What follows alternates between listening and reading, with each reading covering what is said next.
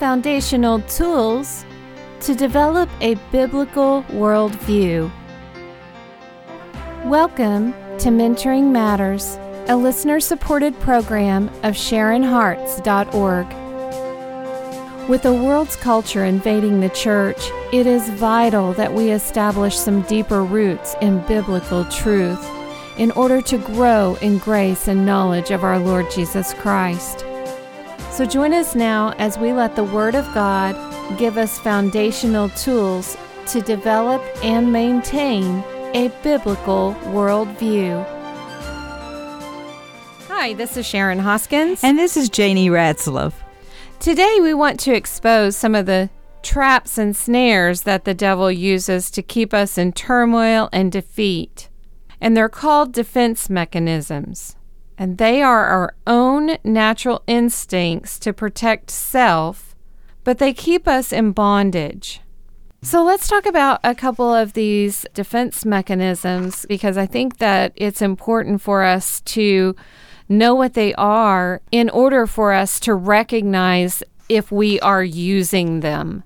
So the first one is denial. When do we use the self-defense mechanism of denial, Janie?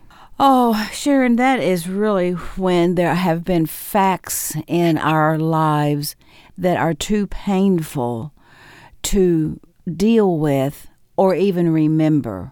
Well, isn't denial unconscious? So how do we know that we're using it? Well, we're uncomfortable in our own skin. We don't have a heart of joy. We're not in a state of just being relaxed with the way life is dealing. Where I find denial to be so prominent is when, let's just use several circumstances. Ladies have gone through abuse. Okay. It can be so painful that they cannot think about it, and so they must find an escape. So if we find ourselves curling up in a ball underneath the covers and not really wanting to get out of bed kind of thing, is that denial? That would be denial expressed in depression. Okay. Now, I do know of other ladies that have victory now and are continuing to overcome that chose their defense mechanism because it was too painful. They chose to get into drugs. Okay. Be it prescription or be it just... Well, I heard you say escape. And so could watching movies be that a defense mechanism of denial? You know, that's probably, yes, absolutely. Then Okay. let me say something that sometimes can be a pet peeve for me that I have to deal with. I don't like to watch television or anything, but the Lord says, redeem the time because the days are evil. Now, I'm not saying that we need to be talking scripture or reading the Bible 24 hours a day, but I do hear many ladies and men. So at the end of the day, instead of having some time where you can just be joyous and seeing the Lord Jesus and talking to Him, they'll spend 3 hours on a movie. And that's not wrong unless it robs you of the best. If you sit down and... You mean in taking the place of the time that we spend with the Lord? So watching a movie for 3 hours and then saying we don't have time to pray. Yeah, that's a beautiful example. Or Okay. Now I'm really relaxed and feeling good, and that a movie gave me a good feeling, so now I'm just going to go to bed. So does this still fall under denial, or is this something that we also do just to relax? Well, we can do that, but with the idea of speaking about denial, maybe the easiest way to summarize that is I call it the ostrich syndrome. Okay. Things are just too painful. I don't know how to fix them. God doesn't seem to be taking them away. So I'm going to just what I would call veg out. And again, that's nothing against relaxing. Mm-hmm. But so it depends on what we're using that escape for. If we're watching TV as an escape. And I'm not saying this turning okay. on the television for 30 minutes is wrong. I'm not saying that at all. Maybe you need to get the weather, you need to update or what have you. But time allotment is given to each of us. Right. And when the Lord tells me to redeem the time, then that needs to be the first priority. Now, so then we rationalize. Then we use rationalization to excuse our behavior. And that probably carries over with what we've just talked about, denial. Right. All right, so I can rationalize that I've already spent 6 hours in a ministry some kind, or organizing, or helping my husband organize, and now I deserve to sit down and just get my mind uncluttered.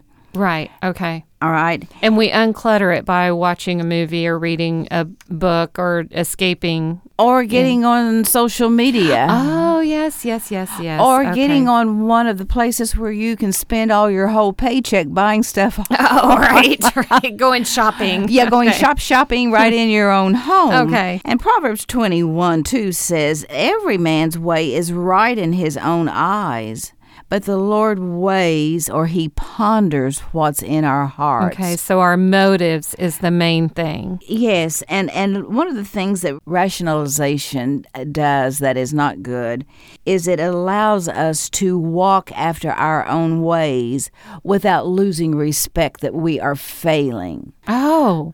All right? Okay. Does that make sense? Okay, that does. And so if I stay really busy doing some good things in my own mind, then I can rationalize having my own self needs met according to my self's desires. And if we don't see our failure, then we don't see our need. So then we just stay busy trying to convince ourselves and others that we're okay, so we don't lose respect.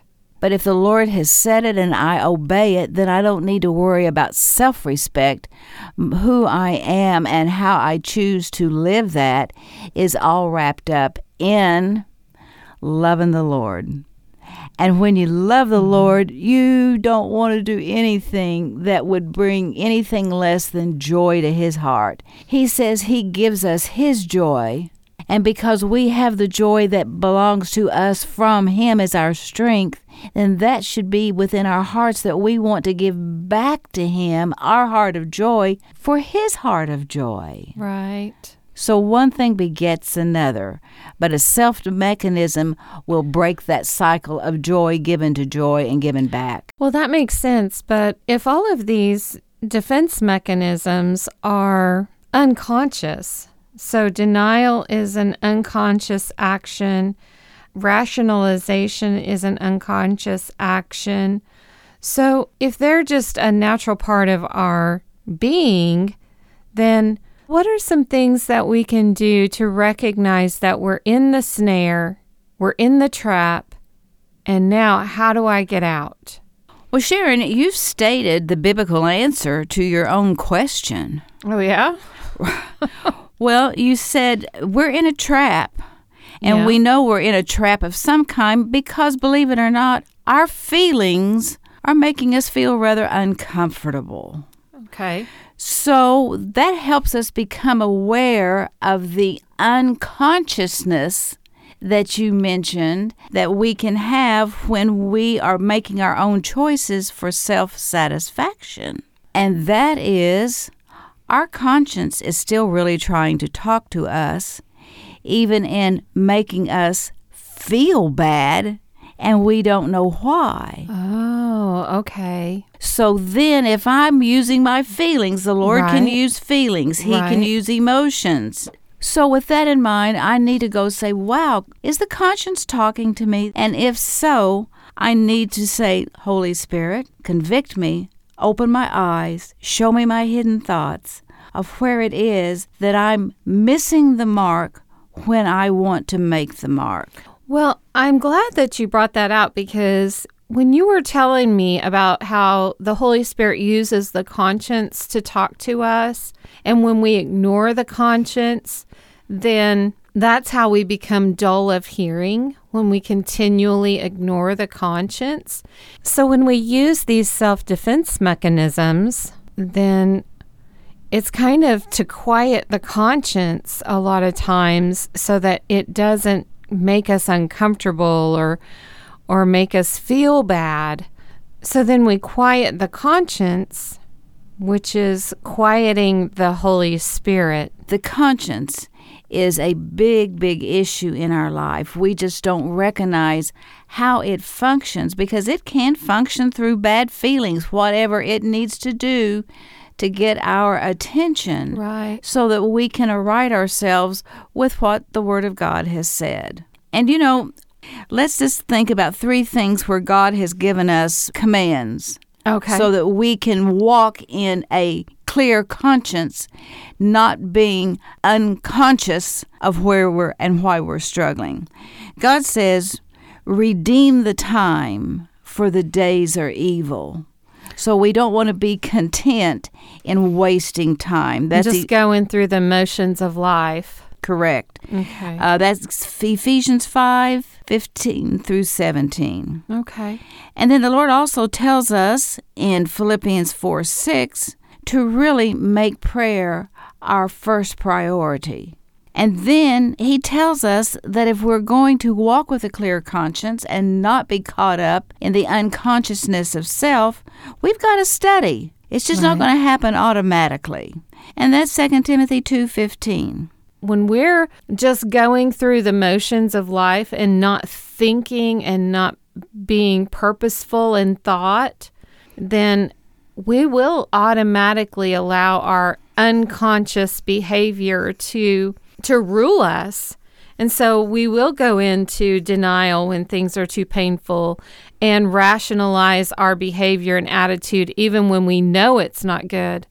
And so these are really some things that can help us mature, to have grateful hearts, to be able to overcome the snares of the enemy. And that's why mentoring matters. Mentoring Matters is a listener-supported discipleship program of Sharon Hart's ministry.